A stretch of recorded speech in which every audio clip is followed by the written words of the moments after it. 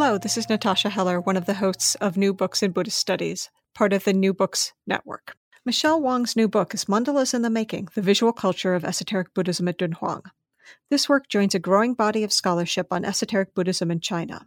Wang's research is an important contribution for the way in which she centers murals, portable paintings, ritual manuscripts, and diagrams connected to the mandala of 8 great bodhisattvas.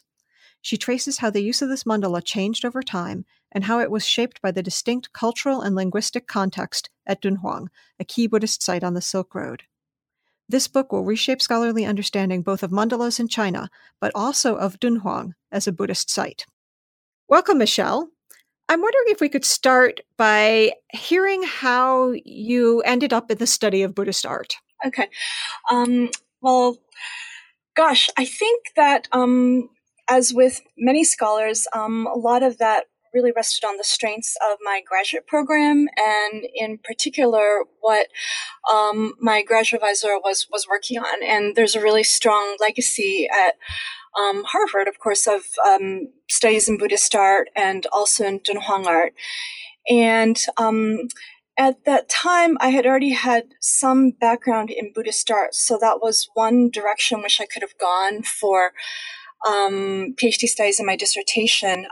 Another strong interest of mine was archaeology, but at the time, I think the course offerings and the interests of other graduate students aligned in such a way that there was just a lot of support, I think, and resources for studying Buddhist art in graduate school. So how did you end up working on this particular research topic? I discovered this research topic in the Rubel Fine Arts Library at Harvard. So I was fishing for a seminar paper topic. And those of your listeners who are familiar with the resources for Dunhuang art will be familiar with a multi-volume series.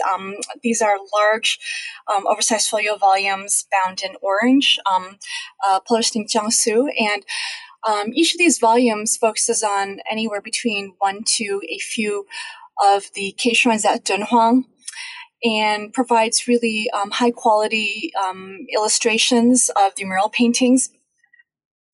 Essentially catalogs. These are essentially illustrated catalogs of the mural paintings. And I was looking for a research paper topic, and I tended then and still do try to look for topics that appeal to me, that just appeal to me visually, that pique my curiosity. And so I found myself flipping through each of these orange-bound volumes one by one, and then I came across one, which was for Mogao Cave 14. And of course, one thing led to another, so I wrote about that for my seminar paper, and I felt that there was still enough left to do on the topic, that the interest was there, that I could work on it for a dissertation topic. And at that time, I felt strongly then, and still do now, that there was still so much yet to discover that that could also form the basis of a book beyond the dissertation. It's fascinating. Turning to the book itself, you open in the introduction by talking about how mandalas have been understood by scholars up to this point, and in particular how Japanese mandalas have influenced the interpretation of Chinese ones. So how would you say your work fits into this existing body of scholarship? Right. So I think there's probably a really fascinating story to delve into regarding how our knowledge of studies of Japanese Buddhist art, the methodologies that we use for studying Japanese Buddhist art and Japanese Buddhism have affected studies of Chinese Buddhism and Chinese Buddhist art. And what I try to unpack in the introduction to the book is the impact of the Shingon Two Realms mandala, studies of the Shingon Two Realms mandala on Buddhist mandalas elsewhere in Asia. And one of the very distinctive characteristics of the Shingon Two Realms mandala is that we are talking about paired paintings, a pair of portable paintings. So the earliest polychrome set is located in Toji in Kyoto. And very, very large silk paired paintings, and these were hung opposite one another with a small altar for offerings in front of each painting, and then with a larger altar in the middle. And the two paintings represent the Garbhadhatu mandala and the Vajradhatu mandala, and they're believed to have their own textual bases in the Buddhist canon.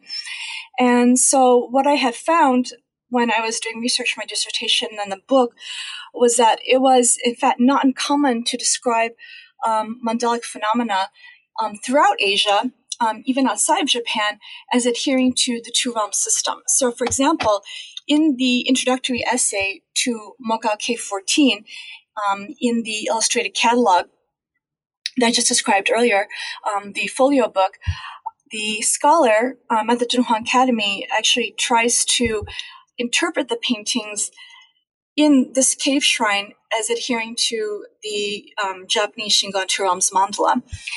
And we see the effect of this elsewhere as well. So, for example, in the introduction, I talk a little bit about the previous scholarship on the Famen-Si reliquaries. So very important Tang Dynasty finds. These have been studied by several scholars, and it's very clear that these nesting reliquaries and then a sculpture of a kneeling bodhisattva that was meant to support the finger bone relic from Famen-Si. So these are located in Shanxi province in Central Plains, China. It seems very clear that there is mandalic imagery. And again, scholars initially tried to argue that the iconography adhered to the Two Realms mandala of Japanese Shingon Buddhism. And more recently, there's been some pushback against that in the more recent scholarship on Famen-Si. And this is quite interesting because it really causes us to ask questions about whether esoteric Buddhism in China, whether this was a precursor to esoteric Buddhism in Japan. And of course, there's a long history of the typologies of mixed and pure esotericism, terms that were never used during the Tang or Han periods in pre-modern East Asia, or whether what we see at Dunhuang, which is quite, by the period that I talk about, quite culturally distinct from the central part of China, whether we're talking about a very different set of practices, very different Buddhist phenomena. That's fascinating, and I think that your book really shows that it is a different situation. So when you move into when we look at the first chapter, you've titled this From Dharani to Mandala. And I wonder if you might begin by explaining that relationship for us. How do Dharani and Mandala relate? Mm-hmm. So Dharani should be familiar, I think, to many of your listeners. There's been a rich body of recent scholarship on Dharanis, which are Buddhist incantations. And this particular chapter of the book actually draws most closely from the dissertation and the sort of questions that I was asking at that time. And I was particularly interested in one Dharani sutra pertaining to the Sutra of the revered and victorious Dharani of the Buddhist Ushnisha, or the Foting Zhunshan Tolani, the Ushnisha Vijaya Dharani. And this circulated widely during the Tang Dynasty in China. So we really see evidence of this in many parts of China, and not only in the Central Plains region, but in Dunhuang as well. And some of the most familiar ways in which this Dharani was, or I guess devotion to the Dharani was carried out, was through the erection of stone pillars. And what I was interested in was the ritual manuals that were based on this Dharani that reimagine it anew in the context of offering rituals. And so what I do in this particular chapter is I look at a series of ritual manuals that are based upon this particular Buddhist incantation. And in particular, two ritual manuals associated with monks who in turn were very strongly associated with the development of esoteric Buddhism with the translation of esoteric Buddhist sutras, namely Shubhakar Simha and Amoghavajra. And in their ritual manuals, what we see is that emphasis on the erection of stone pillars, and these were stone pillars that had the syllables of the Dharani, the characters of the Dharani carved on their surfaces. So what we see is that practice is no longer present in the ritual manuals, but rather what they're describing instead is the production of mandalas, an assembly of deities. and in particular, a configuration in which there are 8 attendant deities around a central deity, a central Buddha. And each ritual manual describes a very particular type of image making process pertaining to this dharani, pertaining to the ritual offerings based upon the dharani.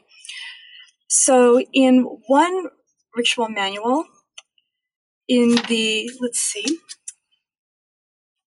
one ritual manual, the type of image making process that is described is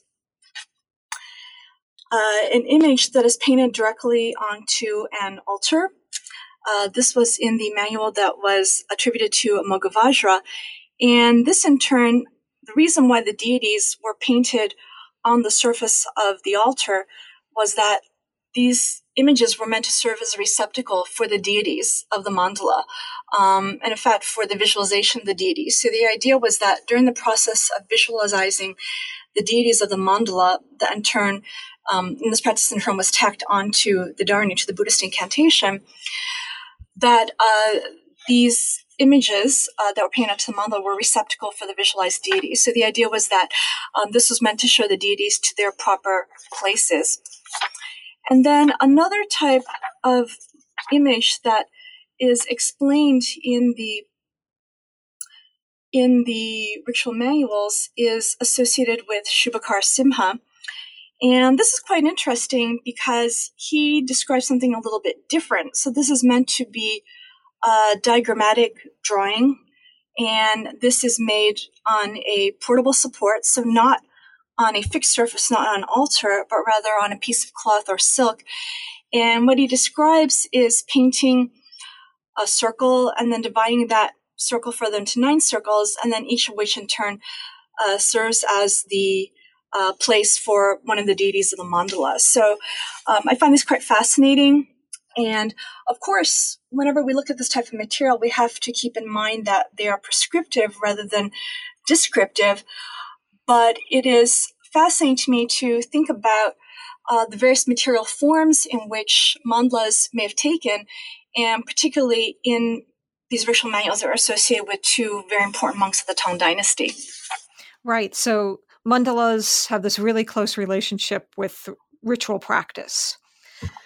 Yes, absolutely. So in chapter 2, which is titled The Crowned Buddha and Narratives of Enlightenment, the mandala of the 8 great bodhisattvas is central to your discussion. And I'm wondering, Yes. and I know this is a little hard to do without images, but could you describe this mandala? It's so central to your work. Could you describe this for us?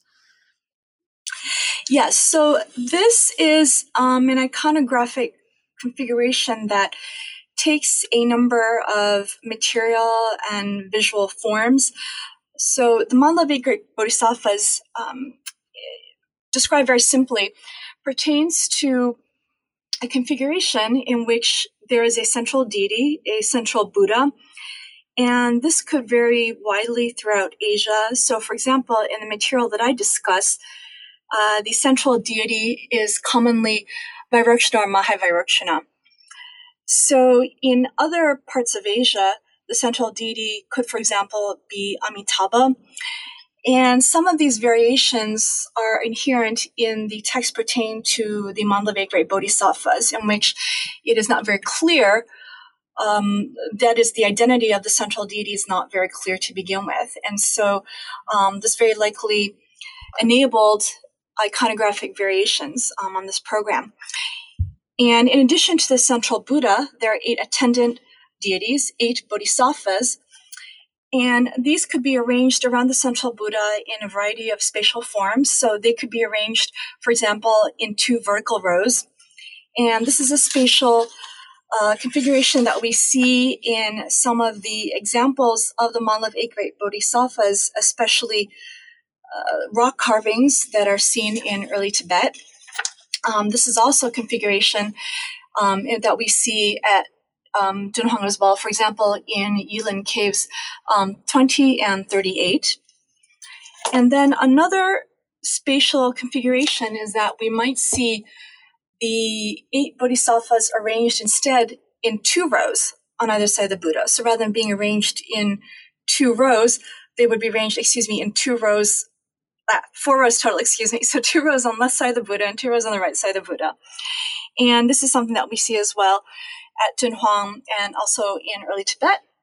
And then finally, another configuration is one in which the 8 bodhisattvas are arranged in a circular form around the central Buddha. And this is something that we see at Dunhuang as well. And so in addition to these different spatial configurations, the mandala also appears in a variety of material forms. So in some cases, this was a fixed image. So there are some well-known examples of this particular mandala in Western India. Let's see. There are also examples that are painted on silk. So there's one important example that's housed in the British Museum. And then, of course, this was also conveyed in mural paintings as well. So there are a lot of variations, both in the spatial arrangement of the deities and also material format throughout Asia. So in this chapter, which I mentioned the title, you talk about a crowned Buddha. And how the image of this crowned Buddha points to another understanding of enlightenment. So what does this crowned Buddha represent? So you mentioned the crowned Buddha, and this is actually one intriguing, consistent aspect of the iconography of the mandala of 8 great bodhisattvas as we see it in early Tibet and also at Dunhuang. So I'm looking at the period between the 8th to 10th centuries. And by this appellation crown Buddha, we are referring simply to a central Buddha who wears a tall crown. And then the Buddha is typically shown seated on a lotus pedestal. There are 2 lions below the lotus pedestal. And then the Buddha typically holds his hands in the mudra of meditation or the dhyana mudra, with one hand held above the palm of the other hand. And I think the consistency in the lion throne and in the mudra of meditation, the dhyana mudra, and also the crown is very important to point out because, as I mentioned earlier, there are many variations on the mandala of 8 great bodhisattvas, not only in the spatial layout of the attendant deities, but also in the central Buddha itself. And so this is something that we see in early Tibet and also at Dunhuang. And what drew my attention in looking at the scholarship on the mandala of 8 great bodhisattvas, especially in the context of early Tibet, was that they frequently evoked Akanishta heaven. And I started to look into this a little bit more, especially into the textual sources pertaining to Akanishta heaven. And as it turns out, this is a realm that is referred to in a number of Buddhist texts, both pertaining to, what we say, exoteric as well as esoteric Buddhism. And this relates to the heaven of the final limit of form. And more simply put, this was where Shakyamuni is described in a variety of texts as having been crowned by the Buddhas of the 10 directions. So this would account for the crown worn on the head, and then is recognized as Mahavairochana. And so I interpret the iconography of the crowned Buddha then in light of these consistent iconographic characteristics. We see it on the lion throne, the dhyana mudra, and also the crown, and also in light of 2 narratives pertaining to the Buddha's enlightenment. So I have just described one, that is what I would characterize as the alternative understanding of the Buddha's enlightenment, that is his coronation in Akanishta heaven. And then the narrative of the Buddha's enlightenment that many of us are more familiar with is the story of Siddhartha Gautama meditating under the Bodhi tree. And then, of course, withstanding the assault of Mara and then attaining awakening by daybreak.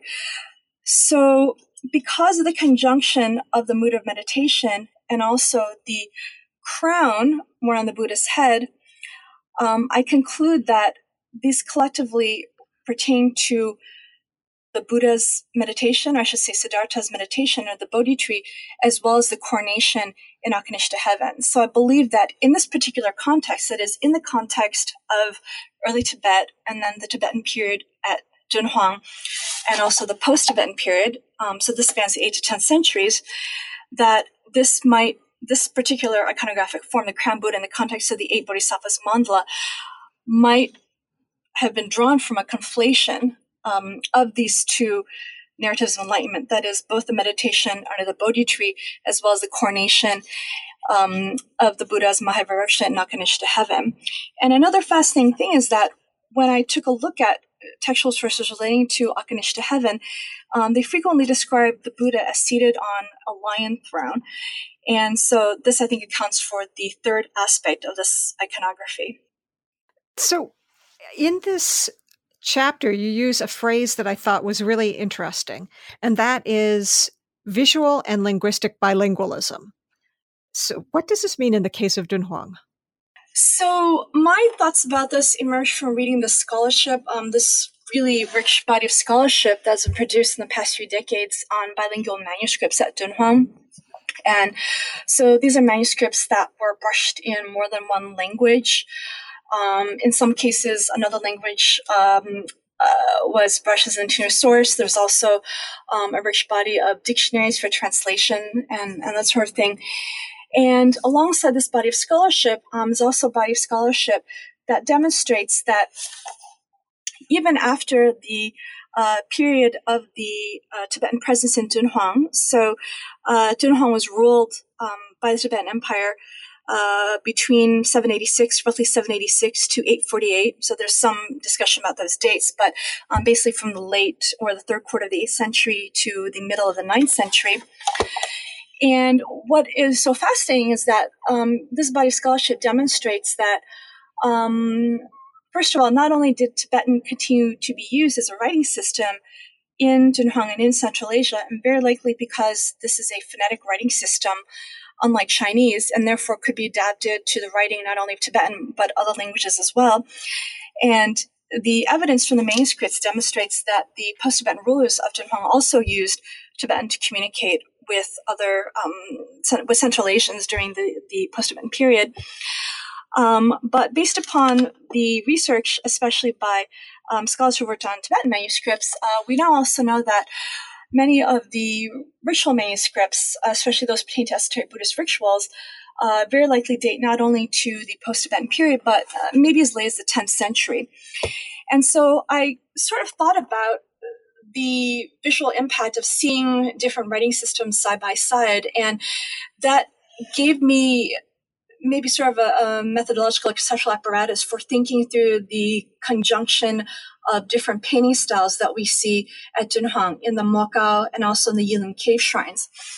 And one thing that I found particularly fascinating about the mural paintings is that, and I should say that there are 4 examples of mural paintings of the mandala of 8 great bodhisattvas, or I should say they are in 4 caves at Dunhuang. So these are Yulin Cave 25, Mokao Cave 14, and then Yulin Caves 20 and 38. I think Yulin Cave 25 is probably the most well known because the amount of scholarship that has already been carried out on that particular painting. But going back to what I was saying then about the different painting styles is that I had noticed for some time that it seemed very obvious to me that the mandala of 8 great bodhisattvas was painted in such a way that it looked very Tibetan in style. And what I mean by this is an elongation and robustness in the body. And this is very different from what I characterize as the Tang style, in which the face and the body are very, very round, without the kind of elongated, sensual quality of the Tibetan style. And there are, of course, issues associated with terming one style Tibetan and one style Tang. But the reason why I use these terms is because I believe that the painting styles were employed simultaneously in order to suggest perhaps the coexistence of Tang and Tibetan cultures at Dunhuang. And so we not only see the conjunction of the Tang and Tibetan painting styles, but in some cases, what's really fascinating is that at Yulin Caves 20 and 38, there are 2 paintings in both caves of the mandala of 8 great bodhisattvas that seem to be paired with one another. And what we see is that in one of those paintings, the Buddha is painted in a distinctively Tibetan Himalayan style, and then in the other painting, the Buddha will have been painted in a Tang style. So we actually see those two painting styles literally face to face with one another. And some scholars have argued that the reason why we see the conjunction of different painting styles in the cave shrines might have to do with their having been painted at different times. And I actually tend to disagree with that because I have visited the cave shrines and I don't see the obvious markers of overpainting that one sees in other cave shrines. And I try to think of the conjunction of painting styles in a way that might bring us back to the bilingualism that we see in the Dunhuang manuscripts. And so I tried to think of this as a purposeful mingling of painting styles rather than painting styles that were attributed to different historical periods. So in essence, what I was trying to do was to look at the Dunhuang manuscripts not only as a basis for the iconographic programs of cave shrines, but to sort of dig a little bit deeper and see whether there's anything else going on in the manuscripts, that is, putting the two languages, Chinese and Tibetan, side by side, and whether that was reflected in other ways in the cave shrines as well. And I think that that is reflected in the conjunction of the Tang and Tibetan painting styles. So you've just used the phrase purposeful mingling, and that has a lot to do with the history of Dunhuang. And so thinking about turning to chapter 3, which is titled Mandalas and Historical Memory, in that chapter you begin with Zhang Yichao ousting the Tibetans in the mid-9th century. Why was this particular event significant in tracing the use of mandalas at Dunhuang? Mm-hmm. Well, we know that the mandala of 8 great bodhisattvas was very important under the Tibetan Empire, even prior to the historical event that you just alluded to, that is Zhang Yichao's ouster of the Tibetans from Dunhuang. There are, of course, also still some questions remaining about how large that Tibetan presence actually was and how large the population was even after this particular event. And the mandala of 8 great bodhisattvas was important because there are a few examples in which the dedicatory inscriptions state that the mandala was painted in order to commemorate a peace treaty, a very important peace treaty of the 820s between the Tang and Tibetan armies. And when we think about the rulers of the Return to Allegiance Army, that is the Chinese rulers of Dunhuang after the mid-9th century, after the ouster of Tibetans, I think it's important to keep in mind that because of the long period of Tibetan rule in Dunhuang, almost, I guess, over 60 years or so, that people like Zhang Yichao grew up in what was very much a culturally Tibetan environment. So we do know, for example, that, and this was probably not uncommon for the time, that he had a Tibetan name. He himself brushed Buddhist manuscripts in Tibetan. And so this was simply the sort of environment that they grew up in. And so I hypothesize that for these reasons, that the rulers of the Return to Allegiance Army, which ruled Dunhuang after the ouster of the Tibetans in roughly 848, that they continued to employ the mandala of 8 great bodhisattvas purposely in their cave shrines. So not only the Zhang clan, but also the Cao clan, which ruled Dunhuang after the Zhang clan lost power. And so I think that this could explain, for example, the continuation of the mandala of 8 great bodhisattvas at Dunhuang really well into the Return to Allegiance Army period. And secondly, and this goes back to the purposeful mingling of these painting styles, I look at Cave 156, and this is a cave that is very well known for an iconographic program in which the victory of Zhang Yichao is memorialized in the mural paintings that are show the procession of Zhang Yichao, his victorious procession and victory over the Tibetans. And what's really fascinating about this cave is that there is a niche in the west wall which houses the Buddha icon, and the west wall niche has a truncated pyramid ceiling, and this is a very common ceiling type that we see in Dunhuang, not only in the main ceiling of the cave shrine, that is in the main chamber of the cave shrine, but also in some of the niches inside of which clay sculptures, clay icons were installed. And what I mean by truncated pyramid ceiling is basically a ceiling type that has 4 ceiling slopes, and then the pinnacle of the ceiling is flat. And what's very interesting about this is that there are 2 deities painted on the eastern ceiling slope of the west wall niche. So they're very hard to see. If you are standing right in front of the niche and looking at the icon, you would actually have to kind of lean into the niche and then twist your body around and then turn your face upward in order to get a view of the paintings on the east wall.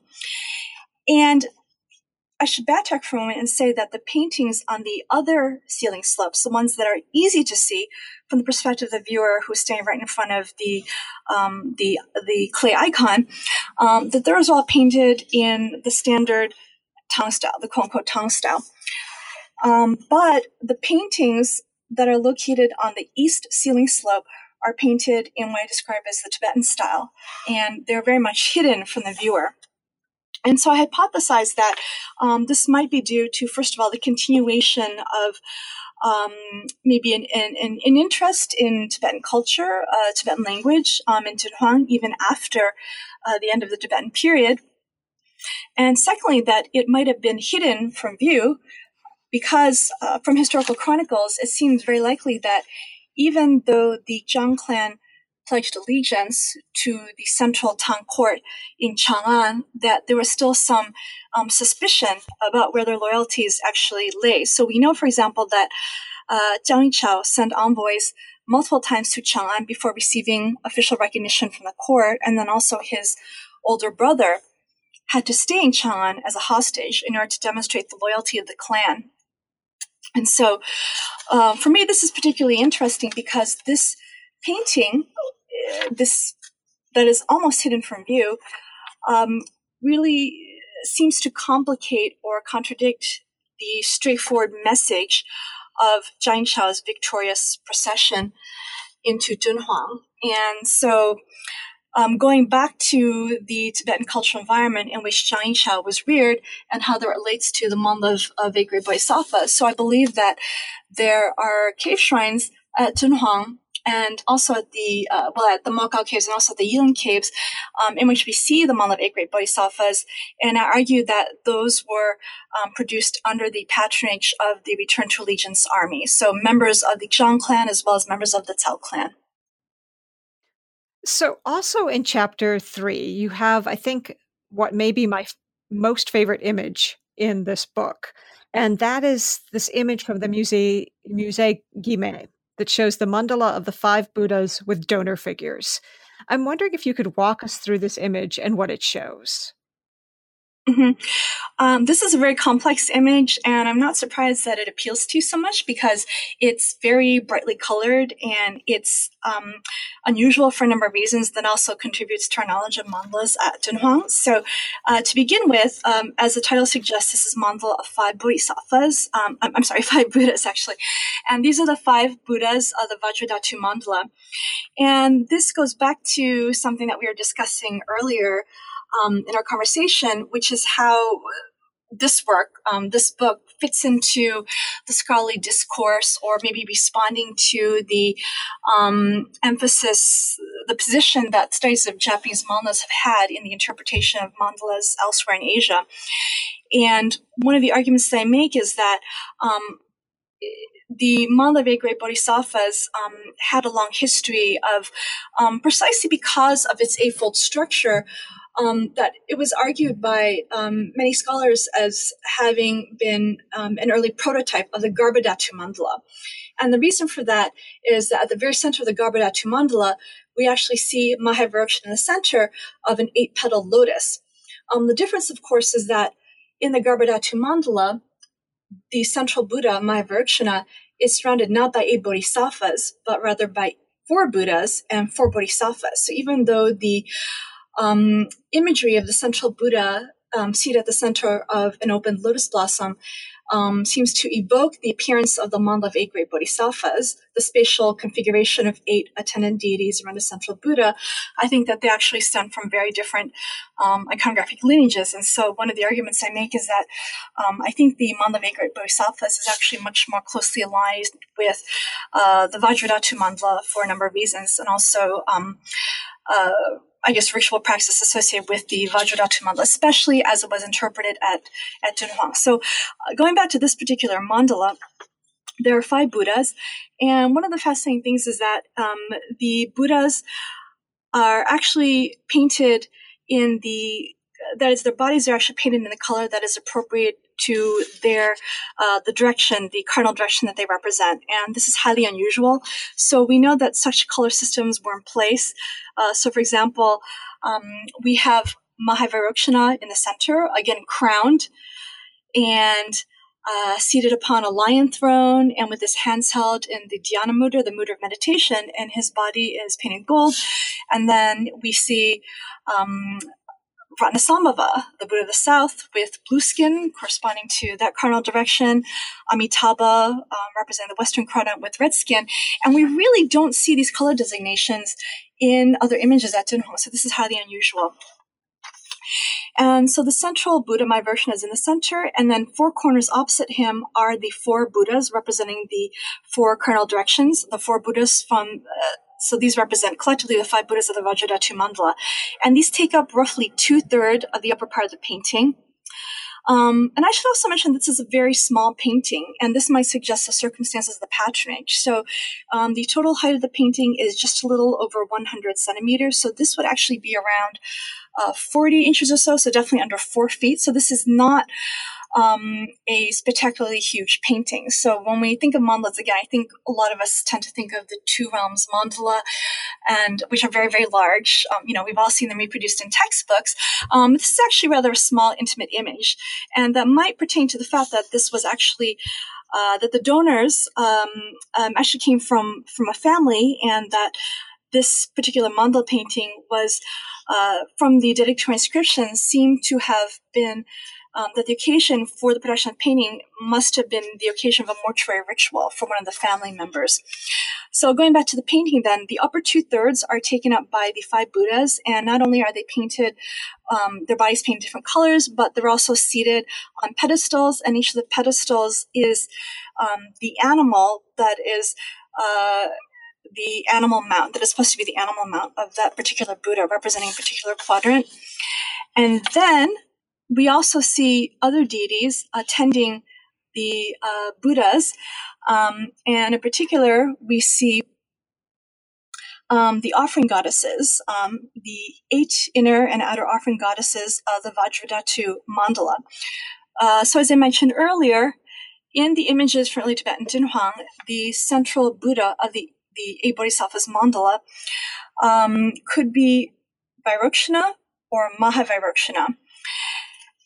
And one of the clearest distinctions between the two is that in images of Mahavairochana, both in the context of the 5 Buddhas of the Vajradhatu mandala, and also in the mandala of 8 great bodhisattvas, is that we see the Buddhas, in this case, or bodhisattvas, accompanied by the inner and outer offering goddesses. And these are some of the minor deities that we see in the Vajradhatu mandala, both in the more abbreviated form, in which we see only the 5 Buddhas, in the more complex form of the Vajradhatu mandala in the Shingon tradition, and also in the context of the 8 Bodhisattva mandala, in which the central deity is Mahavairochana, that is the esoteric Mahavairochana, rather than Vairochana.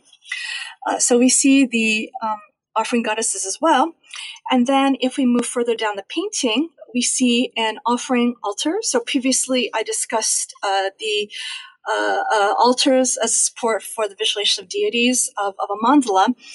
And this is quite interesting because we can actually see there are perspectival shifts throughout the painting. And so we can see this mandala altar, and we know it's an altar because there are lamps on either side and ritual implements, such as water bottles and offerings and so forth.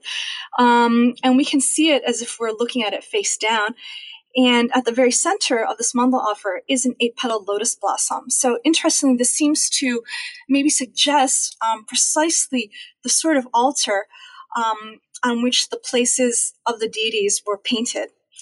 And then at the bottommost part of the painting, we see the donor images. And here there's yet again another perspectival shift in which these figures are foreshortened and they occupy a clearly defined ground plane. So we can see a number of female donor figures to the left side of yet another offering altar, again with offerings and then with lamps. And then on the right-hand side, we can see a monk donor and then other male donor figures.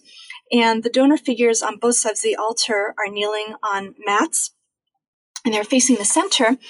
And going back to a point that I made earlier, that this small-scale intimate image seemed to have been sponsored on the occasion of a mortuary ritual.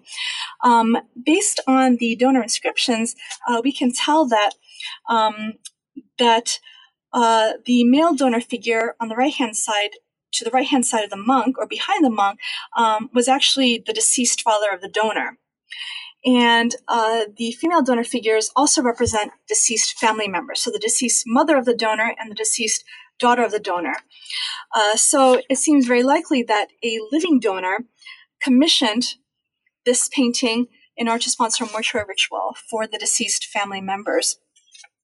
And so this seems to bring together the family members in the performance of a ritual. So we see them kneeling and facing an altar, kind of suggesting the continuation of such rituals in death, even as in life. And what's particularly fascinating about this image is that not only is it highly complex and very colorful with the color designations for the bodies, but we see mandalas referenced a number of times. So we see the 5 Buddhas of the Vajradhatu mandala at the very top of the painting, as I mentioned, occupying really almost 2/3 of the painting. And then we also see the altar, which has an 8-petal lotus. And that also suggests, because of its structure, this 8-fold structure that's very closely associated with mandalas, it also suggests perhaps another mandala, perhaps something maybe generated through a process of visualization, meditative visualization. So this image really shows how mandalas were connected to rituals. And that's an issue you also take up in chapter 4, which is titled Mandalas, Repentance and Vision. And in particular here, you're concerned with repentance rituals and taking the bodhisattva precepts. So what role do mandalas play in this particular context? Okay.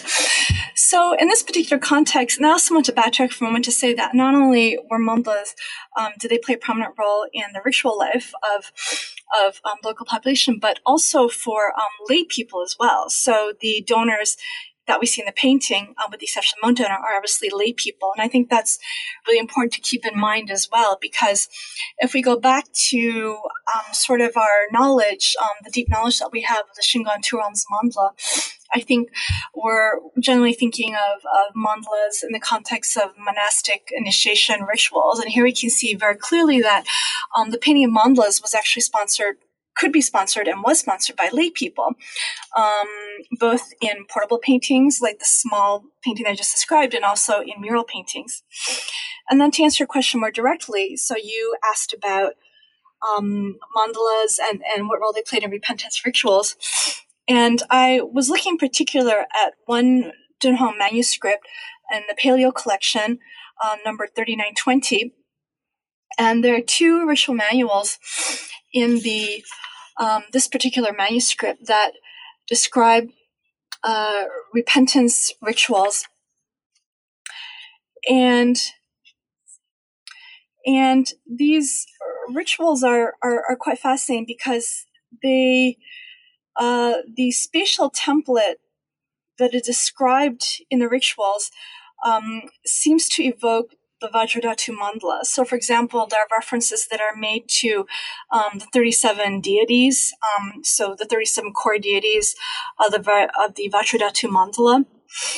And there's also a sequence of the 5 Buddhas, so the 5 Buddhas of the Vajradhatu mandala, such as the ones pictured in the painting that we just discussed.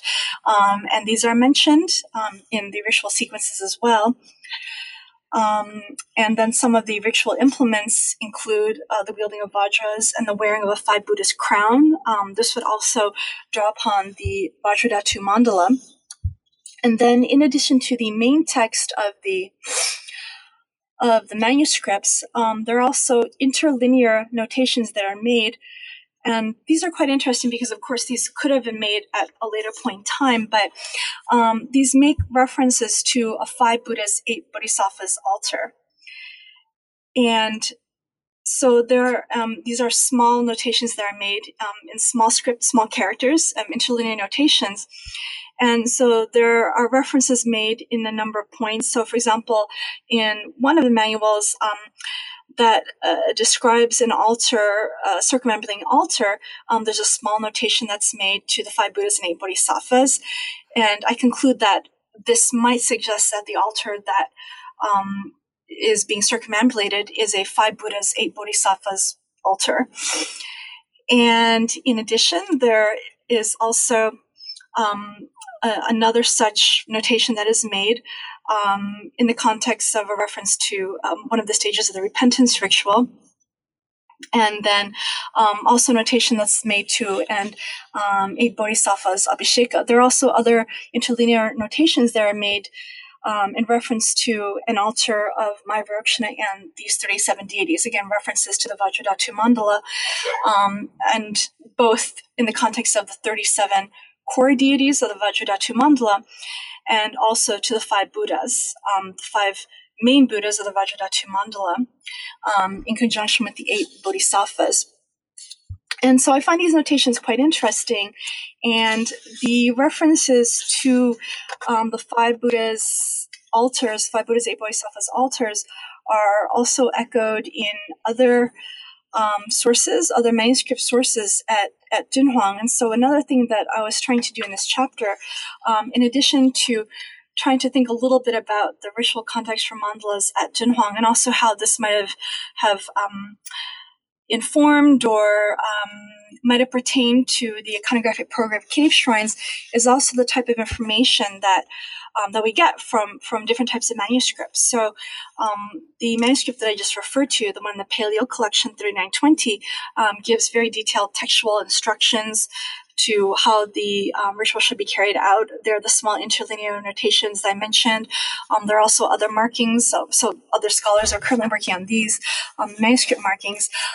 But there are no diagrams, there are no illustrations. And so they seem to describe these rather complicated altars, but there are no visuals to accompany the text. And then in this emphasis on conveying information textually rather than visually is carried out in another manuscript, which also describes altars. Again, some pertain to the 5 Buddhas and also to the 8 Bodhisattvas. And then we have yet another manuscript, also from the Paleo collection 2012, in which we have diagrams of altars and no text accompanying them. So it's fascinating to think through how practitioners at Dunhuang might have made use of these different types of materials, and how they might have relied on a set of materials rather than one manuscript alone in order to learn the sort of practices that were carried out that in conjunction with the mandalas. So chapter 5 takes you, as you title it, beyond the mandala, and here you focus on the sutra on the names of the Buddha, and also on different representations of bodhisattvas. And especially important in this chapter is the influence of the Gandavyuha chapter of the Avatamsaka Sutra. Could you explain how this all connects for us? Yes. So I was actually really fascinated by something I read in literature that pointed out that in the Gandavyuha chapter, relates the pilgrimage of Sudana, the boy pilgrim Sudana, who visits 53 spiritual mentors or Kalyana Mitra in order to learn the way of the Bodhisattva. And there's a sequence of 8 goddesses among these 53 Kalyana Mitra, in which they are arranged in a circular fashion. at Bodhgaya, which of course was the site of the enlightenment of Shakyamuni under the Bodhi tree. And this seems to suggest a circular arrangement that is very mandala-like, similar in fact to the circular configuration of 8 bodhisattvas that we do see in some of the imagery, in for example, in the mural painting in Mokkake 14. And so that was quite interesting to me. And also going back to the 53 Kalyanamitra, these 53 spiritual mentors with whom Sudana meets, my attention was drawn to a series of paintings of bodhisattvas in Mokkake 14. So this is a cave that belongs to the post-Tibetan period at Dunhuang, and I believe that may have been sponsored under the patronage of the Zhang clan of the Return to Allegiance Army, the rulers of Dunhuang after the Tibetan period. And there is a sequence of bodhisattvas, and these spread across all 4 walls of the cave shrine. And there are 51 of them altogether. And they're actually quite tall. They're not quite life-size, but they're actually rather tall, strikingly tall. And in addition to the 51 bodhisattvas, there are also large paintings flanking the entrance, which is on the east wall, of Manjushri and Samantabhadra.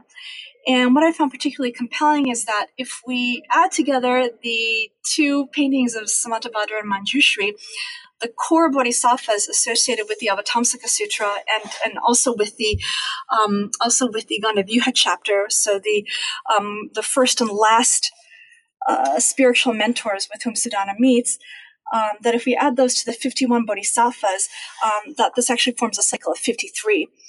And I found the number to be highly suggestive, and I want to look into this a little bit further. And these bodhisattvas, these are standing bodhisattvas, each of them enclosed within its own frame. And these tend to become more common around this period, that is the post-Tibetan period at Dunhuang. And they do not appear in other caves in such great numbers, and they do not appear spread across all 4 walls. Also, what's particularly compelling, in addition to the relatively tall size, is the fact that there is a painting on the north wall of the cave of Mokkake 14. So this would be on your right as you enter, all the way toward the rear wall, so the conjunction of the 2 walls in the corner, in which there seems to be a prompt towards circumambulation, because the deity painted on that wall, Vajrasattva's, his head points toward the right, and this almost seems to prompt the viewer to move in that direction. That would be actually clockwise, maybe suggest a clockwise circumambulation. So that's something that I discussed in this chapter as well. So there seems to be kind of a spatiality and a sequence, in a sense of movement that's prompted by these bodhisattva paintings in conjunction with other paintings in the cave. So going back to the Sutra on the Names of the Buddha, so in each, for the 51 bodhisattvas that are located closest to the floor, and as I mentioned, each of them in their own frame, there's a cartouche. And for most of the cartouches, the inscriptions have faded due to sun exposure. And I was able to retrieve information from some of the cartouches that are located on the rear wall, on the west wall. And this is because they were shielded from sun exposure by the pillar in the middle of the main chamber of the cave shrine. So these shielded the inscriptions on the rear wall from sun exposure. And when I punched these into C-beta, I was very surprised to find that what I pulled up was actually some hits in the Sutra on the Names of the Buddha, which of course is not an esoteric sutra, and it has nothing to do with, really on the face of it, with the mandala of 8 great bodhisattvas, or with the Vajradhatu mandala, or with any of the sutras that pertain to mandalas. But what the Sutra on the Names of the Buddha does have to, what that does relate to is repentance. And so I think that repentance is a unifying feature in this particular cave shrine. And for those in your audience who are familiar with Dunhuang art, there are some members of your audience who might be familiar, for example, with the very popular Thousand Buddhas motif at Dunhuang. This is a repetitive motif of small seated Buddhas. And this is a motif that scholars have demonstrated draws upon the sutra and the names of the Buddha. So what is particularly interesting then about these relatively large bodhisattvas in Mogao K14 in their names, so these are actually bodhisattva names that were brushed inside the cartouches located next to each of the bodhisattvas, is that the sutra on the names of the Buddha not only conveys the names of the Buddhas, but it also conveys the names of bodhisattvas as well, and sutras names also. So this seems to be maybe a form of repentance that emphasizes bodhisattvas rather than the Buddhas that we commonly associate with the Thousand Buddhas motif at Dunhuang. And the emphasis on bodhisattvas, also brings me back to the 8 bodhisattvas. And my attention was drawn to the Bhadrachari, and this is also important in the context of the Gandavyuha and the Avatamsaka Sutra. And this is a text that was appended to the Gandavyuha chapter, and this exists in several forms from Dunhuang. So we see this represented in the Dunhuang manuscripts. And this is important, I think, for 2 reasons. First of all, this also formed the basis of repentance rituals. And secondly, there is one particular translation of the Bhadrachari, attributed to Mogavajra, in which, and this is distinct from the other translations of the Bhadrachari, because there is a eulogy of the 8 bodhisattvas on the mandala of 8 great bodhisattvas inserted into this particular translation, into the Bhadrachari. And so I speculate that since it has already been demonstrated that mandalas play a role in repentance rituals, that the bodhisattvas painted in Mogao K14 also likely pertain to repentance rituals, that perhaps the mandala of 8 great bodhisattvas may have had yet even greater resonance in the context of repentance rituals, in that they are referenced in the Bhadrachari. And that in turn might serve as a link between the sequence of bodhisattvas, the 53 bodhisattvas, and the mandala of 8 great bodhisattvas. That is, the mandala of 8 great bodhisattvas may have made sense equally in esoteric contexts. And it's also a motif that appears in other contexts as well that are not necessarily esoteric.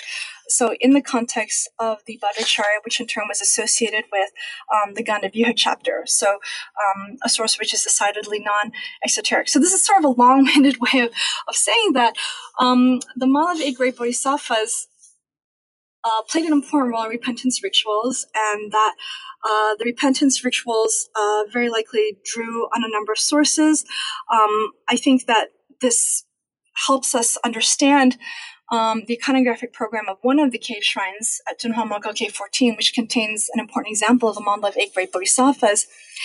And at the same time that the repentance rituals and the resonance of the mandala of 8 great bodhisattvas may have spanned not only the esoteric traditions, but possibly also the Huayan traditions or Mahayana exoteric traditions as well. So you've made a really compelling case for the complexity of influences and practices at Dunhuang. And in the epilogue to your work, you refer to Dunhuang as a 3rd space. I'm wondering if, to kind of sum up, you could tell us what you mean by this and tell us why you think this site is so important for understanding esoteric Buddhism in China. Okay, so by describing Dunhuang as a 3rd space, and this is a term that comes from post-colonial theory, I think this takes us back to a point that you raised earlier in our conversation, that is trying to use this material to address the influence in studies of Chinese and other mandalas, that is Buddhist mandalas elsewhere in Asia, the influence that has been exerted upon this material by studies on Japanese mandalas. And what is particularly striking about Dunhuang and the Dunhuang mandalas is precisely the way in which they really speak to the meeting of different cultures, in particular the meeting of the Chinese and Tibetan cultures. And in some cases, that correspondence, that dialogue, is expressed really nice in the spatial way. So, for example, the pairing of mandalas that alternate between the Tang and Tibetan styles. There are also, of course, I mentioned earlier the bilingual manuscripts. There are also cartouches associated with the Mandalay Great Bodhisattvas that were oriented vertically as well as horizontally in order to accommodate Chinese as well as Tibetan scripts. But yeah, in other cases, there are diagrams. So there are also diagrams, ink monochrome diagrams of mandalas, which have no inscriptions. And this really speaks to the difficulty then of kind of teasing out clear-cut distinctions between Chinese and Tibetan. So I see this material, this body of material is really speaking to an in-between quality, the in-between quality of Dunhuang, particularly during the Tibetan and post-Tibetan periods, in which you have the period of Tibetan rule, and then even after the period of Tibetan rule, that is during the Guizhun or return to allegiance iron period that rules up until the early 11th century, that you continue to have the Tibetan presence that exists in the form of the use of the Tibetan writing system that we see also in painting styles. And so there's a very interesting dialogue between the two cultures, between two writing systems, between two artistic styles. And I think there are other ways as well in which the Tsora Buddhism that was practiced at Dunhuang at this time also suggests dialogue between Chinese and Tibetan cultures. So another issue that I raise is kind of the parallel quality of the ritual practices that we see evidenced by the manuscript evidence at Dunhuang. So, for example, not only based upon the Vajradhatu mandala, but also I talk very briefly about the yet another Tantra, the Sarva Durgati Parshadana Tantra, which is strongly associated with Tibetan Buddhism. And there are certainly elements of that Tantra, that cycle that strongly echo the Ushnisha Vijaya that we talked about very early on in our conversation. So there's very interesting dialogue, I think, that takes place at various levels. In religious praxis, in artistic practice, in manuscript culture. And I think it really speaks to the hybrid quality, the multicultural nature of Dunhuang. And so this, I think, is really important to keep in mind when we're thinking about a very specific context in which Buddhist mandalas developed, a very specific spatial, geographic, cultural context that might have been very distinct from what was happening in Central Plains China. Michelle, we've taken up quite a bit of your time, but before we go, I want to ask what's next for you? Are you working on a new research project, or do you have plans for one? Well, I'm currently working on an article-length project, and this extends my interest in the post-Tibetan period at Dunhuang, and it's on paintings of Mahamayuri, an esoteric Buddhist deity, commonly shown seated on a peacock mount. And so I'm interested both in mural paintings and also in one example of this particular deity, the Peacock Wisdom King, that was painted as a portable painting. So I'm interested in for example, why these images appear at Dunhuang only during the 10th century, and whether there may have been some connection between the circulation of these images to Dunhuang and the intermarriage between the Cao clan that ruled Dunhuang in the post-Tibetan period and the kingdom of Khotan. And then in the long term, I'm pursuing a project on Buddhist sculpture, and here I'm particularly interested in materiality and in sort of ways of thinking about how materiality might have informed the sacrality of Buddhist sculpture. So right now the plan is to explore Buddhist statues that were made in different materials. So one of which is sandalwood, and the resonance of sandalwood in Buddhism, I think is very obvious. And other materials would be stone, maybe bronze, and so forth. And this was really sparked by an article that I did earlier on miracle tales concerning statues that came to life, and their descriptions, kind of very precise descriptions of statues that were discovered under rather fantastical, even miraculous circumstances, and with a lot of attention being paid to their material properties. And some of the miraculous marvelous qualities of those statues in turn really came to rest on how the way in which these animated statues behaved, the way in which they moved and interacted with devotees actually defied the limitations of their materiality. So, for example, stone statues that suddenly became very light, things of that nature. So I'm kind of at the beginning of stages of that right now. So we'll see how that goes. That sounds amazing. I will really look forward to your work on statues. And thank you so much for taking time to be with us this afternoon and for chatting with us about your book. Okay. Thank you, Natasha. It was a real pleasure. Thanks for joining us on New Books in Buddhist Studies, part of the New Books Network.